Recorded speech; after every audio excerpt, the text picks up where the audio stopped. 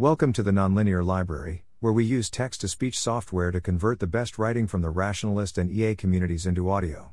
This is Infinite Width MLPs as an Ensemble Prior, published by Vivek Hebbar on May 12, 2023 on Less Wrong. Summary: a simple toy model suggests that infinitely wide MLPs generalize in an ensemble-ish way which is exponentially less data efficient than Solomonoff induction. It's probably fixable by different initializations and/or regularizations, so I note it here mostly as a mathematical curiosity, interesting prior. The analysis seems to be qualitatively consistent with empirical results on generalization versus width in small MLPs. Notes: the generalization behavior of these neural nets can be analyzed with the neural tangent kernel, which is widely studied. This post is meant to probe the qualitative nature of this behavior through a toy model.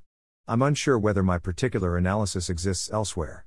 The deficiency of the standard initialization at infinite width seems to be well known and empirically supported in NTK-related literature, along with ways of fixing it. Core claims: the standard initialization uses weights which are proportional to 1/input_dimension. This has the effect of keeping the activations at roughly the same scale across layers. However, in the infinite width case, it ends up making the gradients in early layers infinitely smaller than those in the last layer. Hence, training an infinite width MLP is equivalent to running a regression using the features represented by the last layer neurons at initialization. These features never change during training, since the early gradients are all zero. If we train without regularization, we will tend to get something very ensemble-ish, smooth, and dumb.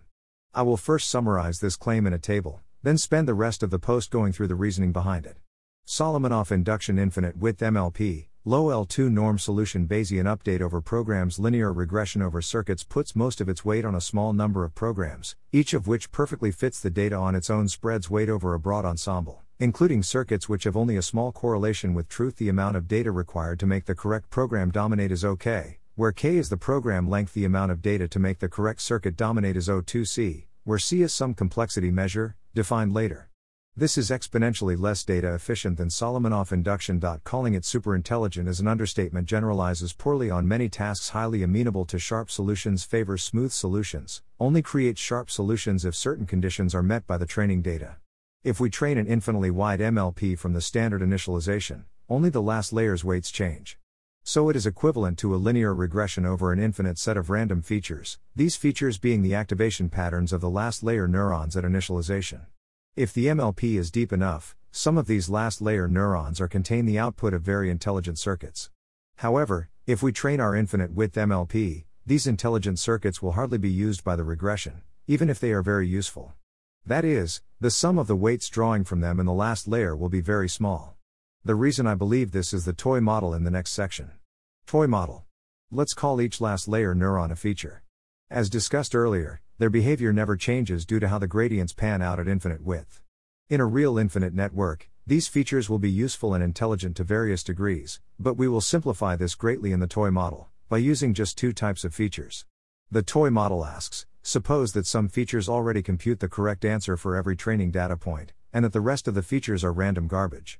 Will the trained network rely more on the perfect features, or will it use some giant mixture of random features? Suppose we have D items in the training set, denoted x1, xn. Each has a label of either -1 or 1. Let's say there are two types of features. Perfect features, features which perfectly match the labels on the training set. Random features, features which were created by flipping a coin between -1 and 1 for each input, and having the neuron activate accordingly. Since there are perfect features, we can always fit the labels. If we have enough random features, we can also fit the labels using only random features. We can represent features' behavior on the training set using vectors. A feature vector, 0.7, -1, is a neuron which has activation 0.7 on x1, activation -1 on x2, and so on. Feature vectors are of length d. Linear regression on any set of features will find the minimum L2 norm solution if we start from the origin and use gradient descent. So in this setup, regression finds the linear combination of feature vectors which adds up to the label vector, while minimizing the sum of squares of the combination weights. Feature counts. There is a very large number n of features, we'll take the limit as n, and some proportion p of the features are copies of the perfect feature. Thus, there are pn perfect features, all just copies of the label vector, and 1 minus pn random features. Our first goal is to characterize the behavior in terms of p. Solving for the expected regression weights. If we have at least d linearly independent random features, then we can definitely fit the training labels using random features alone. If we break each feature into components parallel and perpendicular to the label vector, then the weighted sum of the parallel components must equal the label vector, and the weighted sum of the perpendicular components must cancel to 0. As n, we won't have to worry about components perpendicular to the label vector, because the average of those components will go to 0 in our weighted random set. Let y be the weight on feature phi, and let L be the label vector.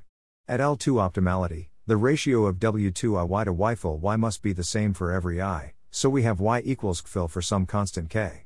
Now define the perfect contribution Cp as the length of the weighted sum of the perfect features, and the random contribution Cr as the length of the weighted sum of the random features Cp plus Cr equals L. Cp equals I perfect Y fill equals I perfect L 2 liters equals P NK L3 equals P, NKD 32. Cr equals I random Y fill equals I random fill 2 liters equals 1 minus P NK differential 2 equals 1 minus P NKD 12. And thus CP-CR only if PD greater than 1 minus P. Since this is meant to be about random features in MLPs, we are interested in the case where P is close to 0. So for our purposes, the perfect features contribute more if P greater than 1D. Note that the sum of squared weights for each feature type is exactly proportional to the contribution for that type, since you can substitute WIC for fill in the derivations for CP, CR. I will denote these as WP, WR. Reframing in terms of complexity. Suppose we define a complexity measure on features such that P equals 2 minus C, then our result says that the perfect features contribute more if D greater than 2C. Remember that D is the size of the training set, so this amounts to an data requirement that is exponential in the complexity of the desired feature. Generalization and ensemble prior. The influence of the perfect features on any particular data point scales linearly with CP. Thus, for small p, their influence on generalization behavior is linear in P, and declines exponentially with complexity. Another way to phrase this exponential decline is to say that the complexity of contributing features goes logarithmically in dataset size. This is quite harsh, for example 40 bits per feature even at 1 trillion data points, leading me to expect poor generalization on interesting tasks.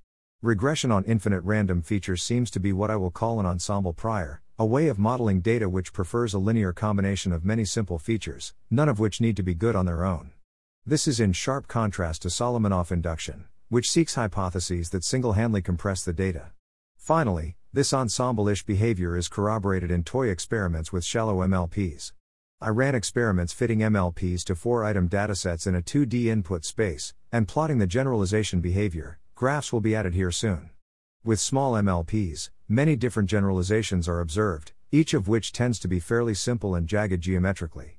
However, as the MLPs are made wider, the generalization behavior becomes increasingly consistent across runs, and increasingly smooth, ultimately converging to a very smooth-looking limiting function.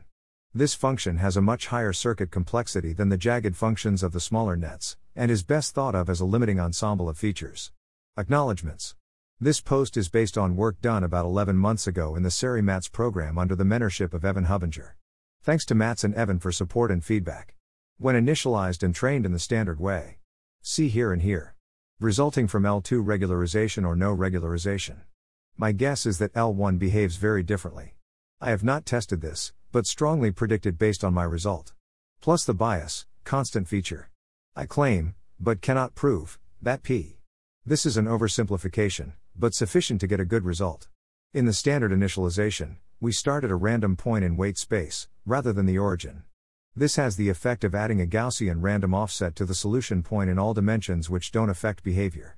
The analysis is very simple when we rotate the basis to make the hyperplane of zero loss be basis aligned.